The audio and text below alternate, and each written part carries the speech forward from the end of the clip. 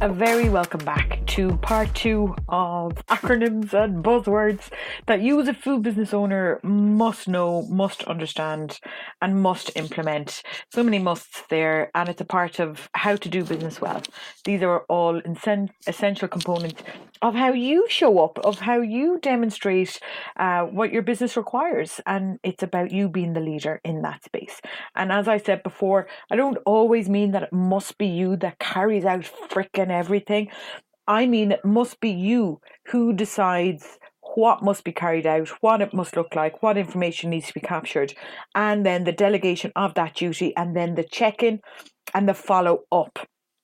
So it is deciding if there's a candidate within the team that is of an immense skill set that can carry out certain tasks, roles and responsibilities required from you as a business owner. And then it's giving them the task to do it, but it's also giving them the tools, the training, the time and the skills to be that person, to be able to do what it is you require them to do.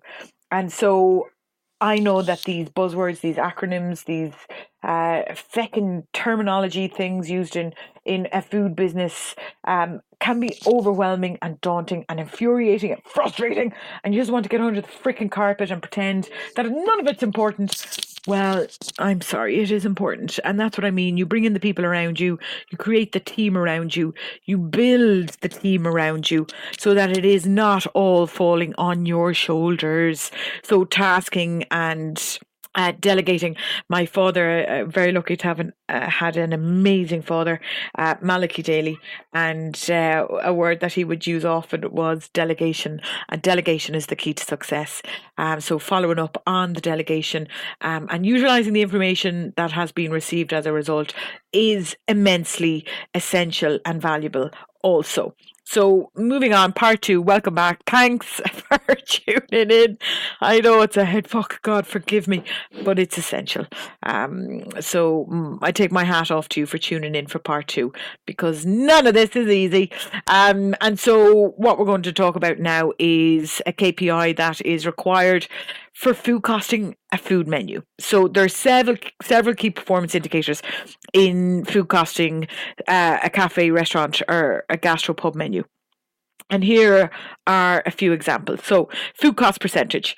This is the cost of the ingredients used, to create the dish, expressed as a percentage of the dish's selling price.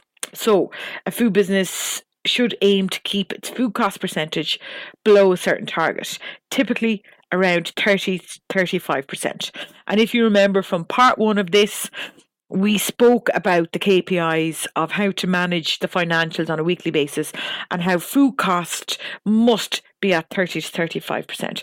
Ideal scenario, if it's going anything above that, we're potentially in trouble, depending on the other percentages required in order for you to run your business. And so this piece, you must work with your accountant. I said that because other overheads, there's other factors that come into play that can change this. So please do link in with your accountant. This is the rough guide in order for you to assess your business and decide what is best then for your business based on information assembled. So to ensure that the food cost percentage is kept at roughly 30%, you must implement various strategies to manage those expenses, and then pricing effectively is also critical. And there are some steps. So calculate food cost percentage. The first step is to calculate the current food cost percentage. So this can be done by dividing the total cost of food used in the kitchen by the total revenue generated from food sales during a specific period. So the formula is food cost percentage is equal to total cost of food divided by total food sales multiplied by 100. And that is how you're going to create that percentage. And then you're going to have to analyze and track costs. And so you're regularly analyzing and tracking food costs. So you're going to identify any cost fluctuations or inefficiencies. And it is up to you to understand that there may be issues within this space too late in time. That's something where you have your head in the sand. All right. So this isn't information that you can pick up on in a couple of weeks or a couple of months. This is information you must be picking up on daily, weekly, monthly. This is you tuning into what's actually going on.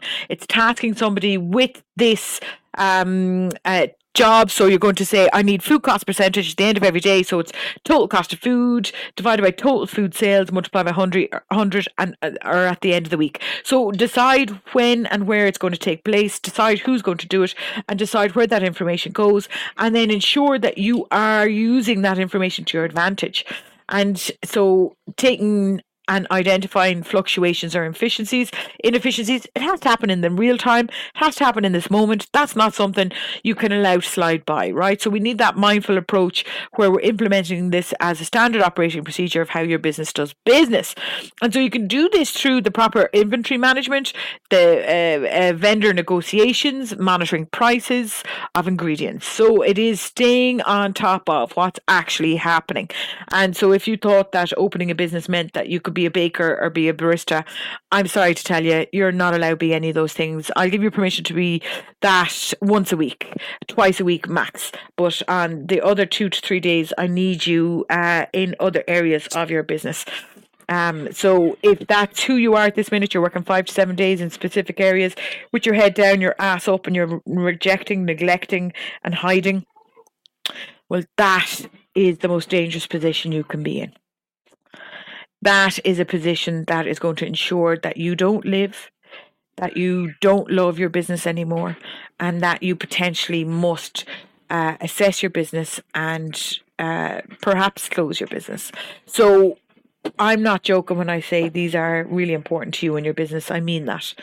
And so then we've got menu engineering, something that I absolutely love. So the menu engineering is you're optimizing the menu to be strategic because you're placing dishes with higher profit margins or lower ingredient costs in certain spaces.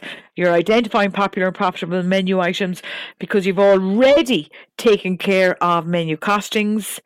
That's another podcast on its own, I think. And then you're considering how to promote them to increase their sales through menu engineering. And so that's a really important piece. You don't just write a menu because that's how it looks when you put a pen to paper. It's a fucking engineering exercise. Don't dare disrespect your menu in such a way. Don't dare disrespect the food by just writing a goddamn menu with no engineering behind it. There's strategies. There's ways in which we can improve your business. So get in touch and stop playing by these ridiculous rules that you see other people doing. It isn't good enough. It simply isn't good enough to be in business to do it that way. So let's implement the right strategy, the right way to do things in order to maximize. Price sensitivity is something to consider as well. So you're setting menu prices in a way that balances the cost of ingredients. And so you're contemplating customer perception, you're looking at the profit margins, and you need to understand the market benchmarks and the competitors' pricing strategies to stay competitive. And now I'm not saying be influenced by anyone around you. It's knowing what's happening around you can either allow you to sit very comfortably or it forces you to up your game. And that's what I want that awareness to do for you, not for you to mirror what your components, your opposition or your competition is doing. That's not good enough. If you mirror what they're doing, you're going to make the same mistakes. So pricing a menu is actually serious body of work and it needs to be taken seriously. Another is monitoring portion sizes. Portion control is massive. So if your full-time chef goes on holidays and the part-time chef is on, well, how are you ensuring that everything is identical? Because you as a business must ensure that it is as best to identical as it can be. And so you must implement strategies and procedures in order to ensure that that's the case. And that is your job as well as a food business owner. It's no one else's job. If you do not give people the tools and the skills to do this and carry out this work efficiently and effectively, well, then you have not done your job properly. I'm sorry to put the burden on you, but that's where the burden lies. It lies on you. So we have to standardise portion size across dishes because you must maintain consistency and cost control. You must cost control because we must know what's happening in the food business. We must know where our money is being directed or redirected. We must understand all of these elements, and also consistency. In order to get a lifetime customer, we must offer consistency. They must know that when they come in on a Monday, a Tuesday, or a Sunday to order their favourite dish, that it is identical every time, or as close to identical as much as possible. It is critical for success of business. Okay, so this must be a space that is discovered and uncovered, and certain strategies put in place as quickly as you can. You must as well, for your food cost percentage, consider negotiating with suppliers. So building those strong relationships with your suppliers, negotiating for those better prices, whether it be bulk dry items. I'm not going to allow you to have fresh items in bulk because that is insanity. I'm very aware that we don't want to over bulk because I'm very aware that that cash flow cannot sit on shelves. So there's certain things, whether it's cleaning products, that there's an opportunity to get them at an immense valuable rate. That's something you can consider, but it's not for everything to be on the shelves full at all times. By no means do I mean that. You're going to consider then working with your local suppliers for fresh ingredients and potentially reduce costs that way. So it is through communication that you can understand fully what's on offer to you from them, and what it is you can do for them also, what it is that they require from you for them to do this type of business with you.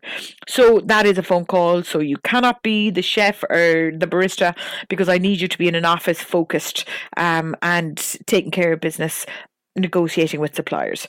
So you must reduce food waste. So you have to implement strategies to minimize that food waste in the kitchen. It's absolutely essential. So proper inventory management is going to help.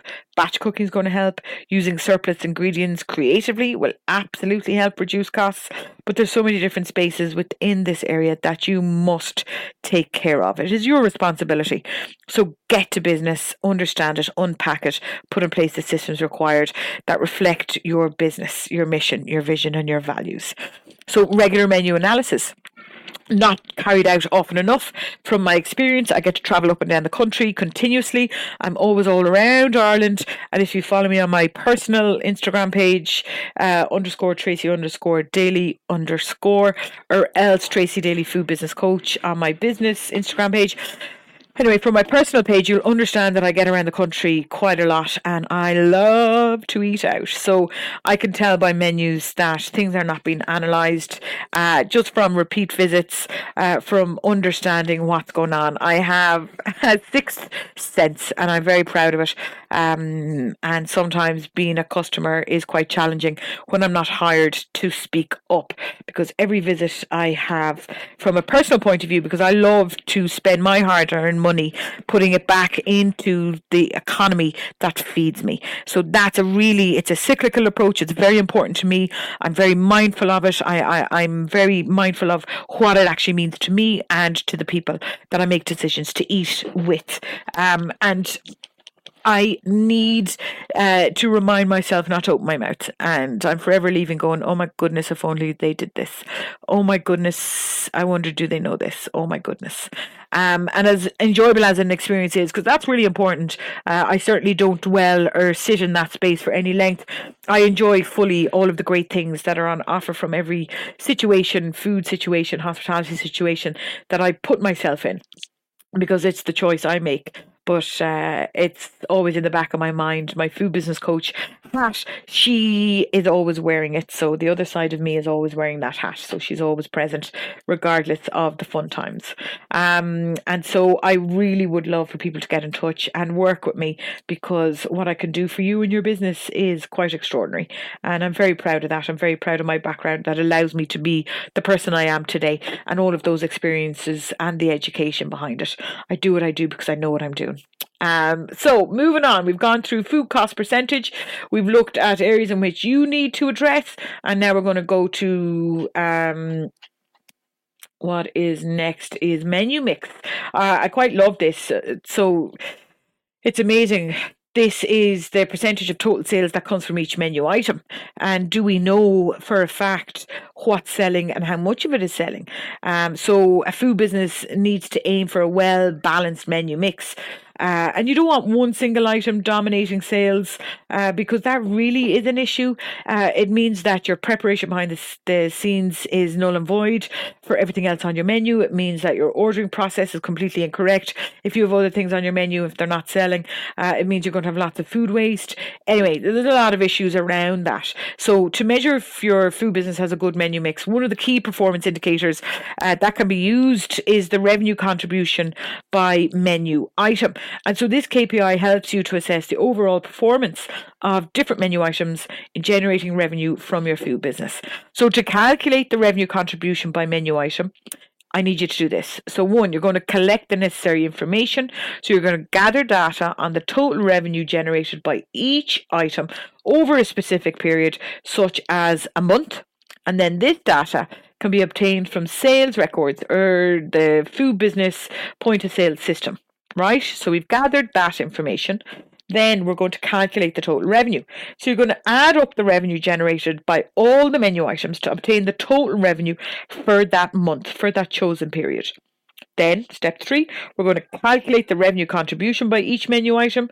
So we're going to divide the revenue generated by each item by the total revenue, and then we're going to multiply the result by 100 to get the percentage revenue contribution of each item.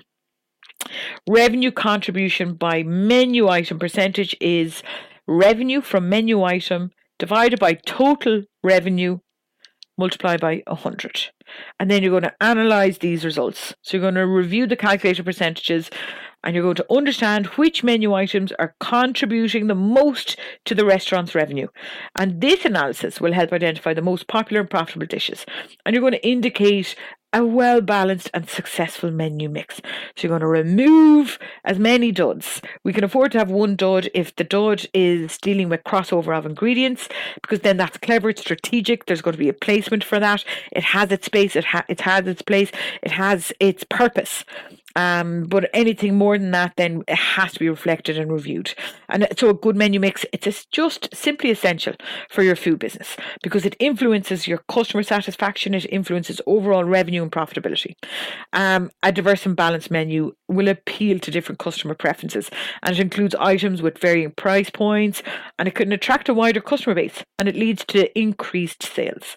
So by regularly monitoring the revenue contribution by menu item KPI, your food business and your either owner or manager can make informed decisions about adjustments that need to be made to that menu, about potential promotional strategies, about introducing new items and optimizing the menu item mix, and overall you're going to enhance the performance of your menu. And so your food business, whether it be cafe, restaurant, gastropub, this is quite important to understand what's happening, understand what the customers are saying inadvertently. So they're actually informing you, they are giving you valuable information through their spend, through the items that they are picking. They're telling you what's working and what's not working for your business. And so the menu mix for your food business, it does involve careful planning and consideration, and it does involve regular check-ins and assessment. And these factors will ensure a well-balanced and profitable menu. So industry recommendations and guidelines are always there, but this information you must put into place. You must decide what it is your business must achieve. So for menu planning and engineering, you're going to start by finalising the list of menu items, and then you're going to categorise them into sections such as breakfast, lunch, dinner, starters, mains and desserts. And then you're going to conduct menu engineering, which this involves analysing the popularity and profitability of each menu item to determine the placement on your menu. So this is really, really, really important. Don't take it for granted. This is a game changer for you and your business. So you need to then, for further investigation, you must look at your menu concept and cuisine. So you have to define your food business concept and the type of cuisine you want to offer. You need to know your identity. You simply can't be all things to all people all of the time. And that choppy, changey attitude will actually get you into trouble, because people will then not fully understand why it is they're going to you, because you keep changing everything. And so this will help you determine the overall theme and style of the menu. It allows you to achieve that consistency in offering as well. You've got menu types and sections. And so consider offering different menu types, such as, for some restaurants, a la carte is really important. For other menus, maybe it's groups coming in. So a fixed menu could be of immense value for large groups. And then you're going to organize the menu into sections because you have to differentiate. It has to be very clear and easy to read. And you're going to make it as easy as possible for your customers to navigate and to find their preferred dishes. It's about them. It's not about you. Okay, you're not designing this for you, you're designing this for them. And so you need to consider then the variety in dish profiles. So having that diverse range of dishes in each section, offering a mix of flavours, textures and ingredients, that then will get you various kind of broader customer preference as well coming through that door. So you're being mindful to a degree. Again, I don't want you to be all things to all people. I absolutely want you to identify your personality and your vision for the business. And I want you to amplify that with the decisions that you make. So that's really, really, really important. You want to consider quantity and portion sizes. That came in earlier. Maybe it was the previous podcast. But portion size is really important. You have to determine the quantity of items to offer in each section. And then you have to understand the capabilities of the operation. So the equipment and the labour, what's on offer, and does your menu make sense to what is on offer? And I would say 7 times out of 10, food business owner operators are actually doing themselves a disservice by creating such a fucking broad menu that their kitchen capacity cannot handle it from an operational point of view to a labour point of view. It's just not good enough. Making those decisions based on yourself again and not taking anyone else or anything else into consideration is bullshit. I call it out and I say bullshit. You have to consider portion sizes because you have to ensure customers receive appropriate servings every single time when they come in. You can't just chop and change it. It simply isn't good enough. It's unacceptable. And your kitchen cannot make decisions based on their emotional needs on a day. You're not paying them to be emotional. You're paying them to replicate a menu based on standardized recipes. That is critical for your success. You have to have a pricing strategy. So implementing a menu pricing strategy is absolutely essential. Your profitability, knowing what it is per item, knowing what it looks like, and then knowing what to do with that information, that makes sure that you're going to be really competitive in the market, because that's a piece that so many people neglect, and it is absolute fucking insanity. You have to calculate your menu prices based on actual food costs. So monitoring goods inwards, understanding that fluctuations must be addressed immediately. You cannot take the brunt for any space of time. You're not in business to be a punch bag. So please stop being one. You must do recipe costing and you must target profit margins for each dish. So what are they? What do they look like? What's the percentage required? It's essential that you maintain a standard. A menu design and descriptions. So designing the menu layout in a way that is visually appealing and easy to read is essential. Using the descriptive language in menu items and provenance is of immense value because it creates a sense of excitement for your customers as they read about the dishes. So it's lovely. Remember that seasonal and special offers. So these are great. They're a great use of what's going on right now on the land or in the sea and how to maximise that. And also specials are fun because your energy needs to be taken care of. If you're creative and you're a foodie, you're always going to have ideas. Well, you can have ideas and put them pen to paper, but you're not going to implement them all of the time, because if you're actually disrupting a whole business because you're being a selfish asshole who has all of these creative ideas, well, I can fucking promise you your staff turnover is going to increase. The disillusionment within your staff and on the floor is going to increase, and the buy-in is going to decrease. So enough of that shite. All right, buckle up. This is a business, not a hobby. Let's differentiate it as such. Customer feedback and adaptation. So you're continuously collecting that feedback. We spoke about it earlier on the other podcast from your customers. So you're gathering all that information from your customers and you're understanding their preferences, because these are the people that are emptying their pockets. They're coming to you for a reason. So understand it. Make sure you're marrying that up when you are looking at that menu piece, and make sure that you're getting it right. It's the only way to improve not only your business, your customer satisfaction, but also that menu mix as well, and the profitability. Very interesting. And so writing a balanced food menu, there's several recommendations that you have to consider. And a balanced menu menu not only caters to the customer, their diverse preferences, but also ensures a harmonious combination of flavors, textures, nutritional value, and it also takes care of the business needs, because there's certain profit that must be derived from each dish in order for your business to be successful. And so writing that menu based on all of this information is absolutely critical. And so there's certain things, the balance of nutritional content, it is something to be considered. Don't get bogged down by it. Reach out, ask for help, give a list of ingredients that you're already using, and reach out to somebody that may be better equipped to help, because it doesn't always have to be you creating the answers, and that's really important. I keep talking about this. You hire the expertise required in order to relieve you from all of that pressure and stress. And so balancing that nutritional content is quite important. Highlighting freshness is really great. We love that. So many people now are cooking and freezing and reheating, or else they're buying in fully prepared, reheating and selling. So knowing that there's actually freshness, this is now a USP. Imagine saying that in Ireland, if you are cooking fresh, if you are preparing fresh, you are in a niche market as a business, because we no longer can get freshness on our menus and onto our tables and to our customers because of what's now going on. We've now convinced ourselves that we must not be prepping from scratch because of the cost implications of it. Well, I ask you to look at your menu. Is your menu far too big for that freshness to make sense? So really reflect, review. Don't make decisions based on pressure that you feel is coming from the Society of Food Businesses. You're going to make decisions based on your business insights, and also from your mission, your vision, and your values. Really important, and I will do a podcast just on that and how we can bring that to life and what we must do to understand it fully. But it is not for now to unpack. But these are certain spaces that have to be considered. It's a priority. It's not so much that you can't take care of it, you must take care of it.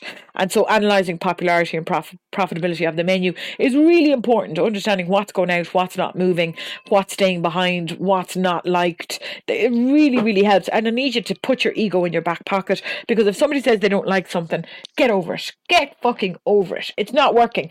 Get over it, move on. Either you change it, you address it, you amend it some way, which way, you remove it entirely, you doctor it, you rejig it, you do something about it. It's not working because it's just simply not working. You weren't born to have all the fucking answers. You didn't come out of the womb being an award-winning cafe entrepreneur, gastropub entrepreneur,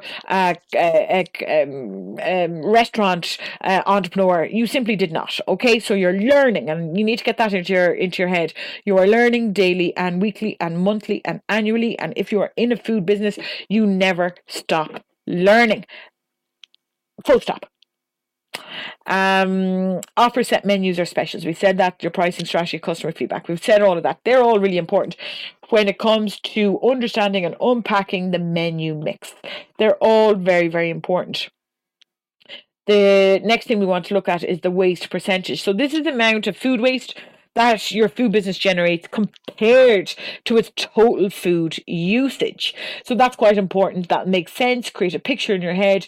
Food waste in the bin versus the total food usage. So your food business needs to aim to minimize its waste. We all know this. It is a matter of doing business well. Simply is a part of doing business well. And as a result, you're reducing costs and you're increasing profits. It's just beautiful. So this space is of immense value.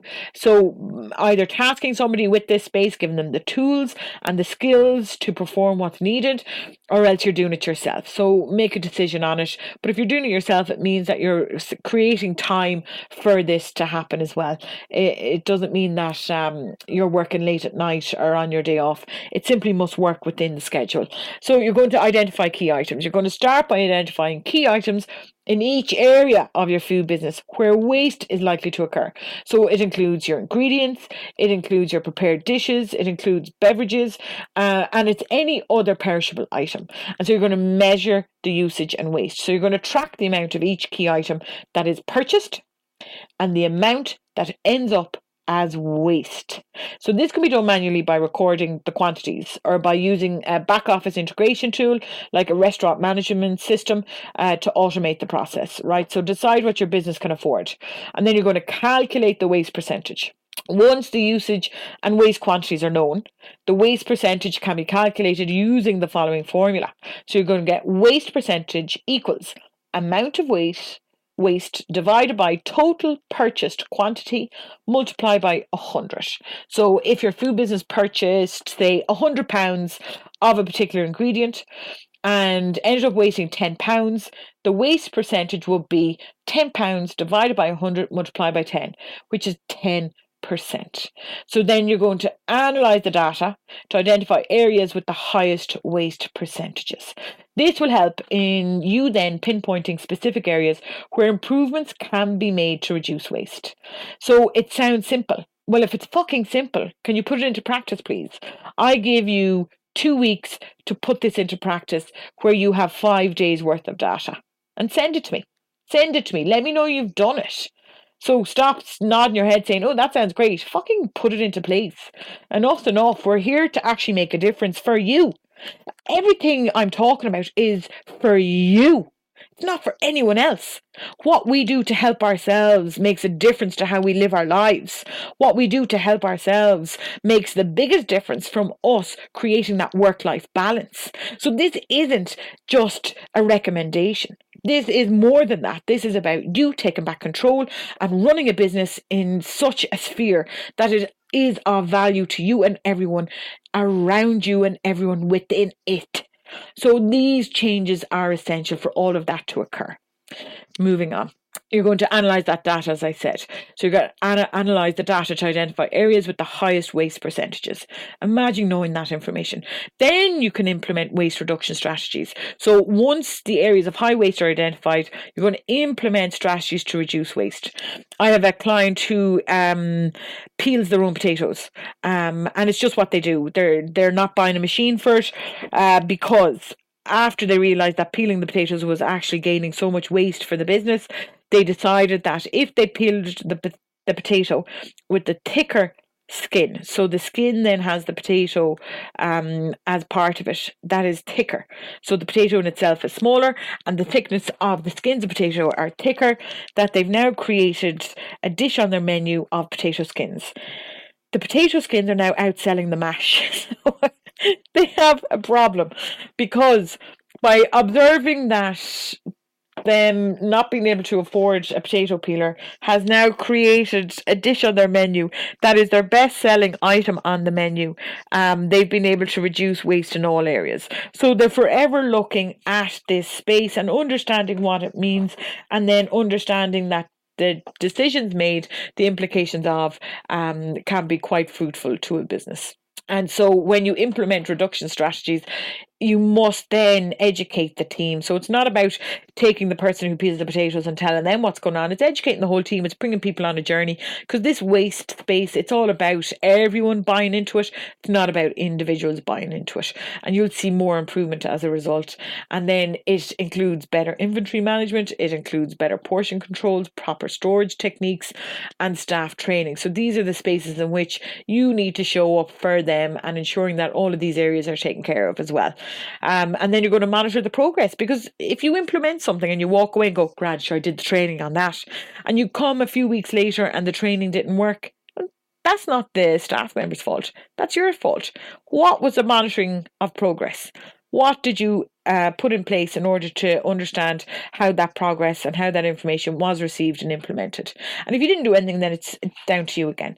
You must show up for you. You must show up for you first, then you can show up for your business. Okay, so monitoring progress in all areas is absolutely critical, because you're tracking progress. Okay, you're tracking what's happening and you're understanding its impact, and you're understanding if reduction is occurring, because if it is, you can then evaluate the effectiveness of what it is you've implemented, and then if required, you can make further improvements. But it's a terrific method for understanding what's going on in your business and getting a handle on it. And so why does this matter? So calculating the waste percentage in all areas of your food business, it's essential for several reasons. It's a cost reduction, because high levels of waste can lead to significant financial losses. Significant. It's a game changer. Do you want to take a week off? Do you want to go on holidays? Like, I'm not joking. It's you and your business. If you are not implementing cost reduction strategies that make sense to you and your business, well, then I can promise you, you can't afford to go up on a holiday. So you can't get a better package. You can't do more things with your family and friends. I can assure you that the limitations will remain if you don't implement what it is that I'm telling you. And so then we have to think about the sustainability, because food waste, it has a detrimental impact on the environment. It is contributing to greenhouse gas emissions and energy consumption. So by reducing waste, the restaurant, the food business, the gastropub, the cafe, you can then contribute to more sustainable and eco-friendly operation. How terrific is that? Staff members, team members are now marching with their feet. They really have no interest in people who aren't doing enough to save the environment. And so if you don't have a waste management system in place, I can promise you, you're going to soon find it harder to employ people who actually buy into your lazy ways. And I say lazy because if you're not making the change and the move away from working in your business to working on your business, I can then tell you that you are going to be left behind. And at the minute, with progress, with trends, and with what's happening with the industry, you must move at a manageable pace and rate in order to keep up. Okay, you need to have improved operations. So it's understanding then what your business needs in order to ensure that your waste management is working through. Is it special equipment? Is it special containers? Is it special training? What's required? And it is important. It's important to have in place what the business needs, and to imagine that these cost savings will enhance profitability. It'll improve sustainability. It improves customer satisfaction. It creates a positive brand image, and it gives you competitive advantage. So if you are not looking at waste percentage, and if you're not putting in place what's required, so the waste percentage equals amount of waste divided by total purchase quantity multiplied by 100, and understanding what's really going on in your business, then you're not getting a proper handle on your business. And it's not fair on you first. It really isn't. You're doing yourself a disservice. You deserve to know this information. You deserve to either find out for yourself or to task somebody with the chore as part of their job description. But you deserve this information because it does matter. It does make a difference. It allows you to see your business from the point of view of a business owner and not from what has been happening potentially, where you were actually treating yourself as an employee by neglecting so much of what's required from you as a business owner. So moving on. One of my favourite acronyms actually is an SOP. SOP, SOP. I'm heard saying it all the time. All the time. All the time. I don't know if I can say all the time one more time without you hanging up and turning me off. But standard operating procedures are amazing. So they're step-by-step instructions, and they outline how specific tasks should be performed within a business. And so every business is different. They can be similar. They can be incredibly similar. And if you want a basic SOP, email me, tracy@tracydaily.com. and I'll email you a standard SOP that you can begin to work from immediately, and then put your stamp on it, put your business stamp on it. So a standard operating procedure, it's a written document. It's a set of instructions that describe in detail the specific steps to be followed in carrying out a particular task or activity in a consistent and repeatable manner. Really important. So SOPs, they're typically used in business, manufacturing and other settings. So it's not just a food business. These are of immense value in business, full stop. And their need for consistency and efficiency in performing routine tasks. Because if we can't get those well, if we can't get the foundations solidified, well, then we're at nothing. We simply cannot imagine growing our business if we can't get this stabilized and fine-tuned. They help to ensure that tasks are carried out in a standardized way. There's a focus on safety, quality and productivities. And so SOPs can be used for a wide range of activities. And in a business, you've got opening, closing, you've got certain duties for each member of the team. You're managing expectations also through SOPs. So you're highlighting what's required from them as an individual when they accept a job offer. The SOPs are going to be the training manual as well. So it's going to be that step-by-step process that allows them to show up and do their best work. work. So it's an essential part of doing business well. And so the number of SOPs your food business needs can vary depending on the size of your food business. So the complexity of the operation, the number of staff, you can decide what's too much, what's too little. But I like to call them living documents. So SOPs for me are living documents, which means they grow with you, they amend with you, and they get better with you. So it's essential to have SOPs for all critical aspects of your business. So food safety, customer service, opening and closing procedures, cash handling. And so typically a food business may have anywhere from 10 to 20 SOPs or even more. So depending on the specific needs of the business, as I said. And so common SOPs for a food business would be opening and closing procedures. And this includes steps for preparing the cafe for the day, the gastropub for the day, the restaurant for the day, the food stall for the day, the food truck for the day, and closing it down at night. So it's in point form, written down step by step. Then you've got cleaning and sanitation procedures. So this includes the regular cleaning and sanitizing of all surfaces, equipment and utensils in your food business. It's the food preparation procedures. So this includes the steps for preparing and serving food items on the menu. It includes portion control. It can include, or must include, cooking temperatures and plating instructions. So all the critical piece of information absolutely required for team members, and in particular new team members, anyone being onboarded, these are absolutely critical for their success. You're giving them the tools required for them to do their best work, to show up fully. And also for team members that are there for a while, it just means that they're paying attention to what's required, and they're absolutely able to follow through on that standardization, that repetition piece, which is critical for a food business to do well. And then you've got cash handling procedures, so handling cash, making change, closing out the cash register at the end of the day, what's required around that. So it's an SOP for each area of that cash handling procedure. And then it's customer service procedures, so guidelines how to interact with your customers, how to handle complaints and resolve issues. You never give anyone free rein to show up as they please. It's actually really, really unfair of you not to equip your team with these SOPs, because what you'll find is that a team member will do the best they can in a moment because you have not trained them. You will then get infuriated and frustrated by them because of how they handle the situation. Well, shame on you for not equipping them in the first place. Okay, so everything falls back on you. You as a food business owner, it is you owning any issues, even if they're carried out about other people, because it is something that you have not taken care of. There's a reason for it occurring, and it's for you to understand why that is. What have you not done as a food business owner operator? And I know that might seem heavy duty, but it is what it is. And so every situation that occurs, it's a learning situation. So it's understanding what's required, what needs to be amended, what needs to be improved, or what needs to be introduced. So learning from each situation and not getting upset with the individual or the situation, but utilising it to your advantage to improve is critical. You've got employee training procedures. So this includes the steps for training new employees and also the aspects of the food business operation. So what it is that's required from them within the food business. The inventory management procedures. So this includes the steps for your ordering, receiving supplies, tracking inventory levels, and managing waste. You've got equipment maintenance procedures, so it includes regular maintenance and cleaning of all equipment in your food business, because its functionality is up to you, no one else. If something breaks down and you haven't an equipment maintenance procedure SOP in place, that's your fault. No one else's. Remember that. Marketing and promotion procedures. This includes steps for promoting the cafe, such as social media marketing, advertising, and special events.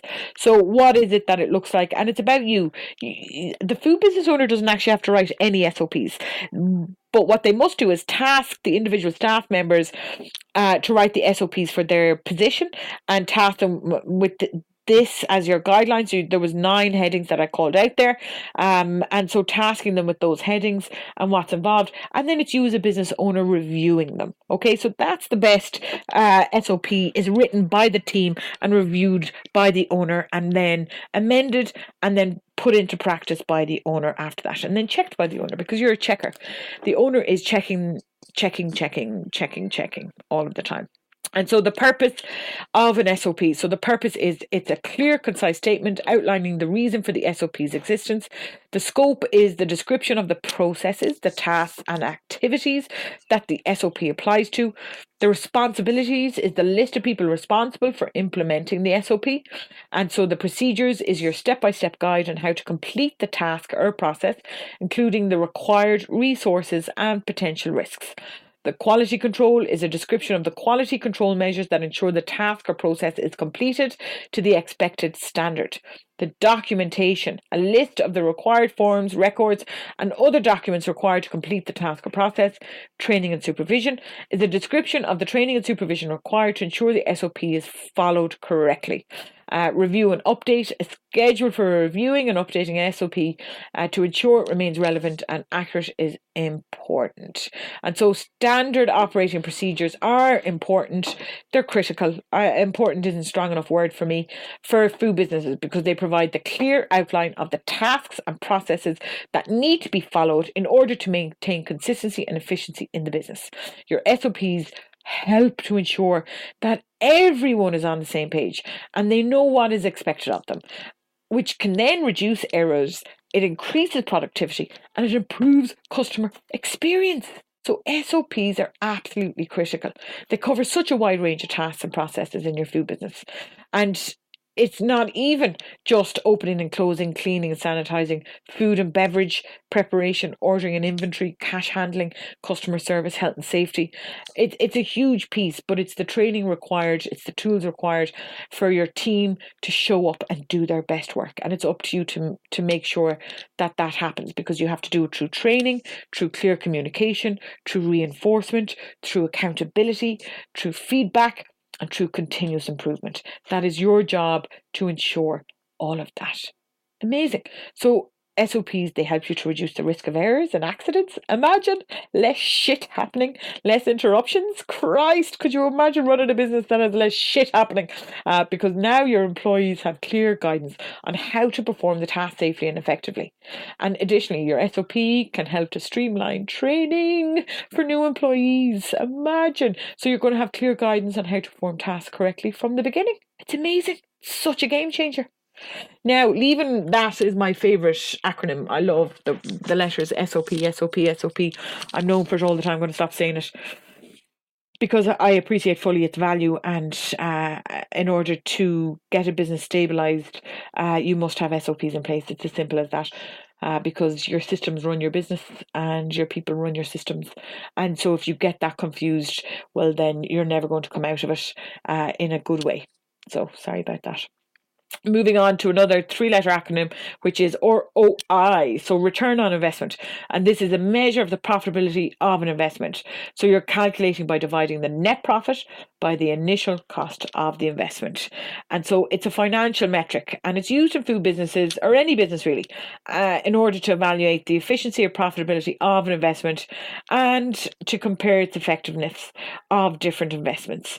It provides so many valuable insights into the returns generated from the investment relative to its cost. So return on investment, it is expressed as a percentage or a ratio and is calculated by dividing the net profit or return from the investment by the initial cost. So if we look at it, the ROI, so the return on investment equals net profit divided by cost of investment multiplied by 100. So net profit is the total profit generated from the investment, which includes revenues minus all expenses related to the investment. And cost of investment is the initial cost or outlay to acquire the investment, including any purchase costs or associated expenses. And so to determine the net profit, you have to calculate the total net profit earned from the investment over a specific period. This can include sales revenue generated minus all expenses directly related, such as the raw materials, labour, marketing costs and overheads. Then you're going to determine the cost of investment, and then you're going to calculate the ROI. And so you're going to divide the net profit by the cost of the investment and then multiply the result by 100.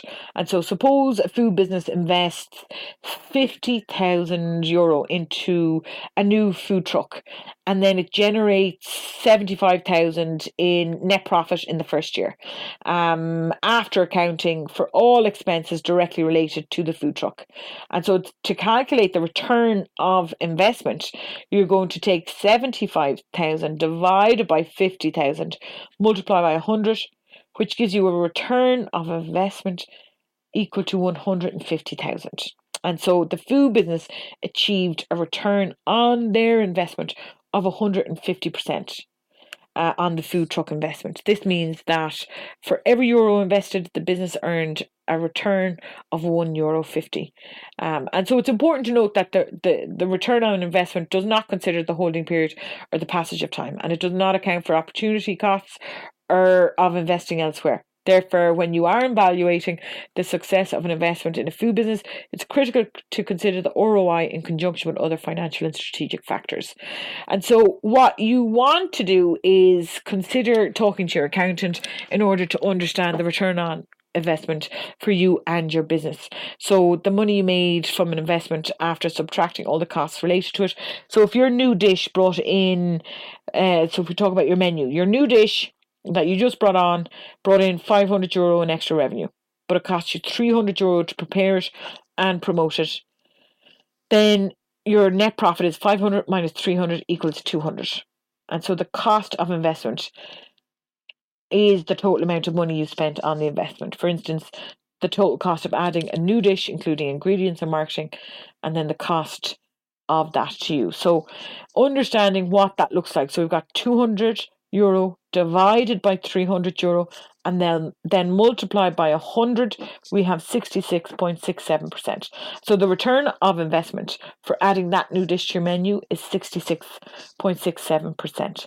This means for every euro you spent on the new dish, you earned about 0.67 cent in profit. Amazing, really, isn't it? If you were to sit down and work out what all of this means to you and your business, understand fully the implications of choices made by your customers to you and your business, understand fully the implications of your decisions, of what you're putting where on your menu, and if you're not menu engineering, then you're doing a disservice, because if you don't know this information, then you can't show up fully and maximize and make the most of it. And so the profit percentage that your food business must operate at to be viable and successful, it really does depend on several factors. And so what type of business is it, its location, its operating costs, its pricing strategies, its the overall industry trends. And so this information can provide insights into the profit margins that restaurants typically aim for. So the range for food business profit margins usually spans from 0 to 15%, with the average restaurant profit margin falling between 3 and 5%. And so this indicates that your food business or restaurant or cafe should ideally aim for a profit margin of around 3 to 5% to align with the industry average. And so the profit margin for your food business can be as narrow as 2 to 6% after accounting for overhead expenses. And this suggests that the restaurant must be diligent in managing costs and maximising revenue to achieve profitability.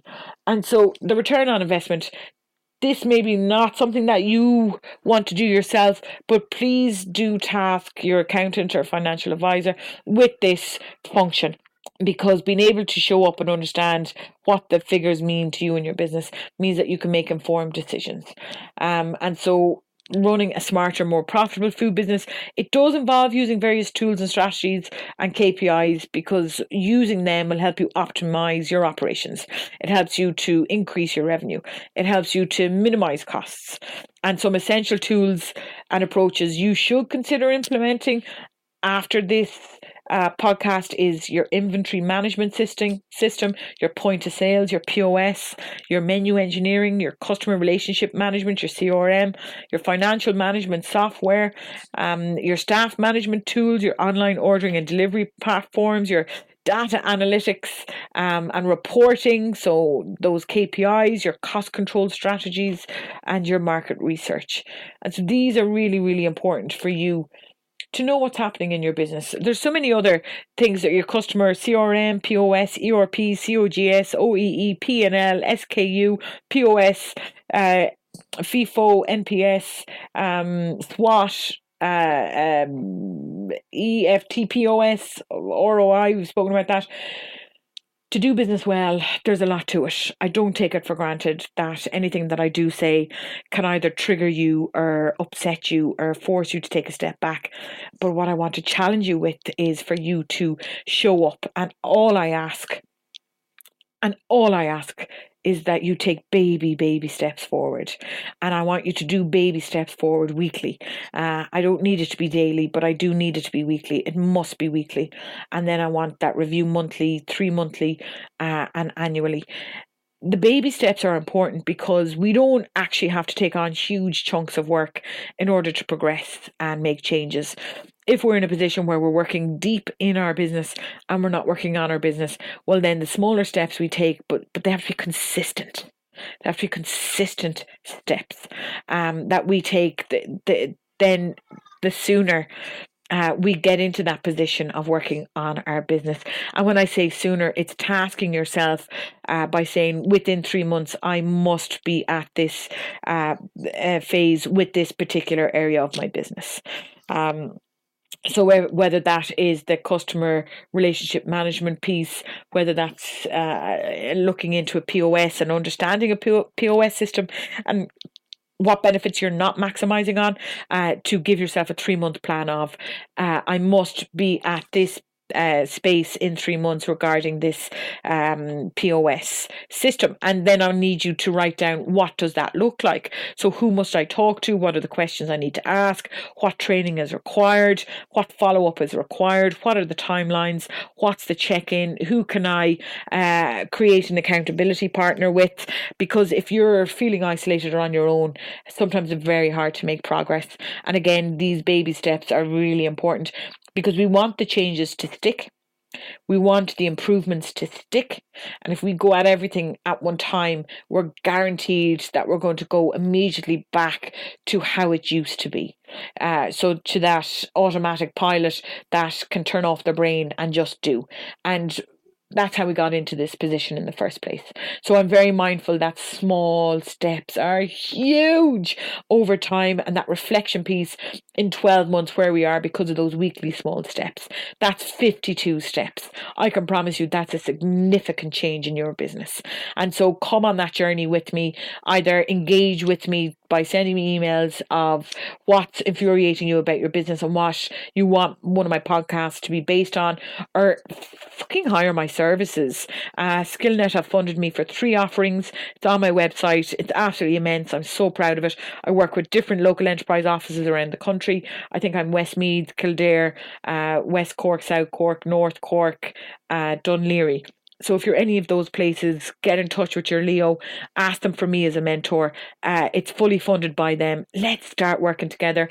If that's not available and SkillNet isn't your choice, let's work together once a month for 6 months. Let's work together once a month for 12 months. Let's put in place a plan that's realistic and that is mindful of you and your position.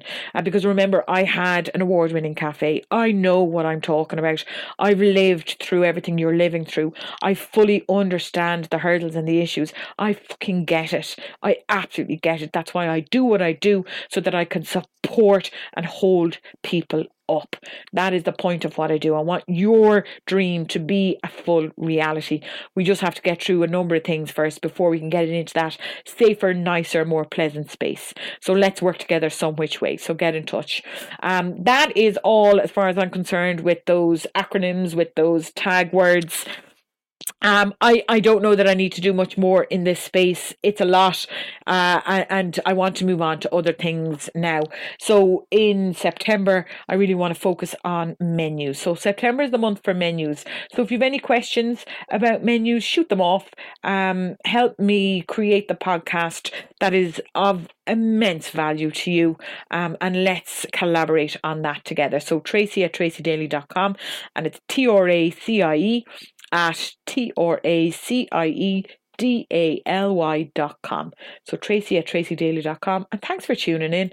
I know it's not an easy space, and I know you're wearing your heart on your sleeve because this is your blood, sweat, and tears, and I respect you for that, and I understand what that means. So over and out, and thanks again.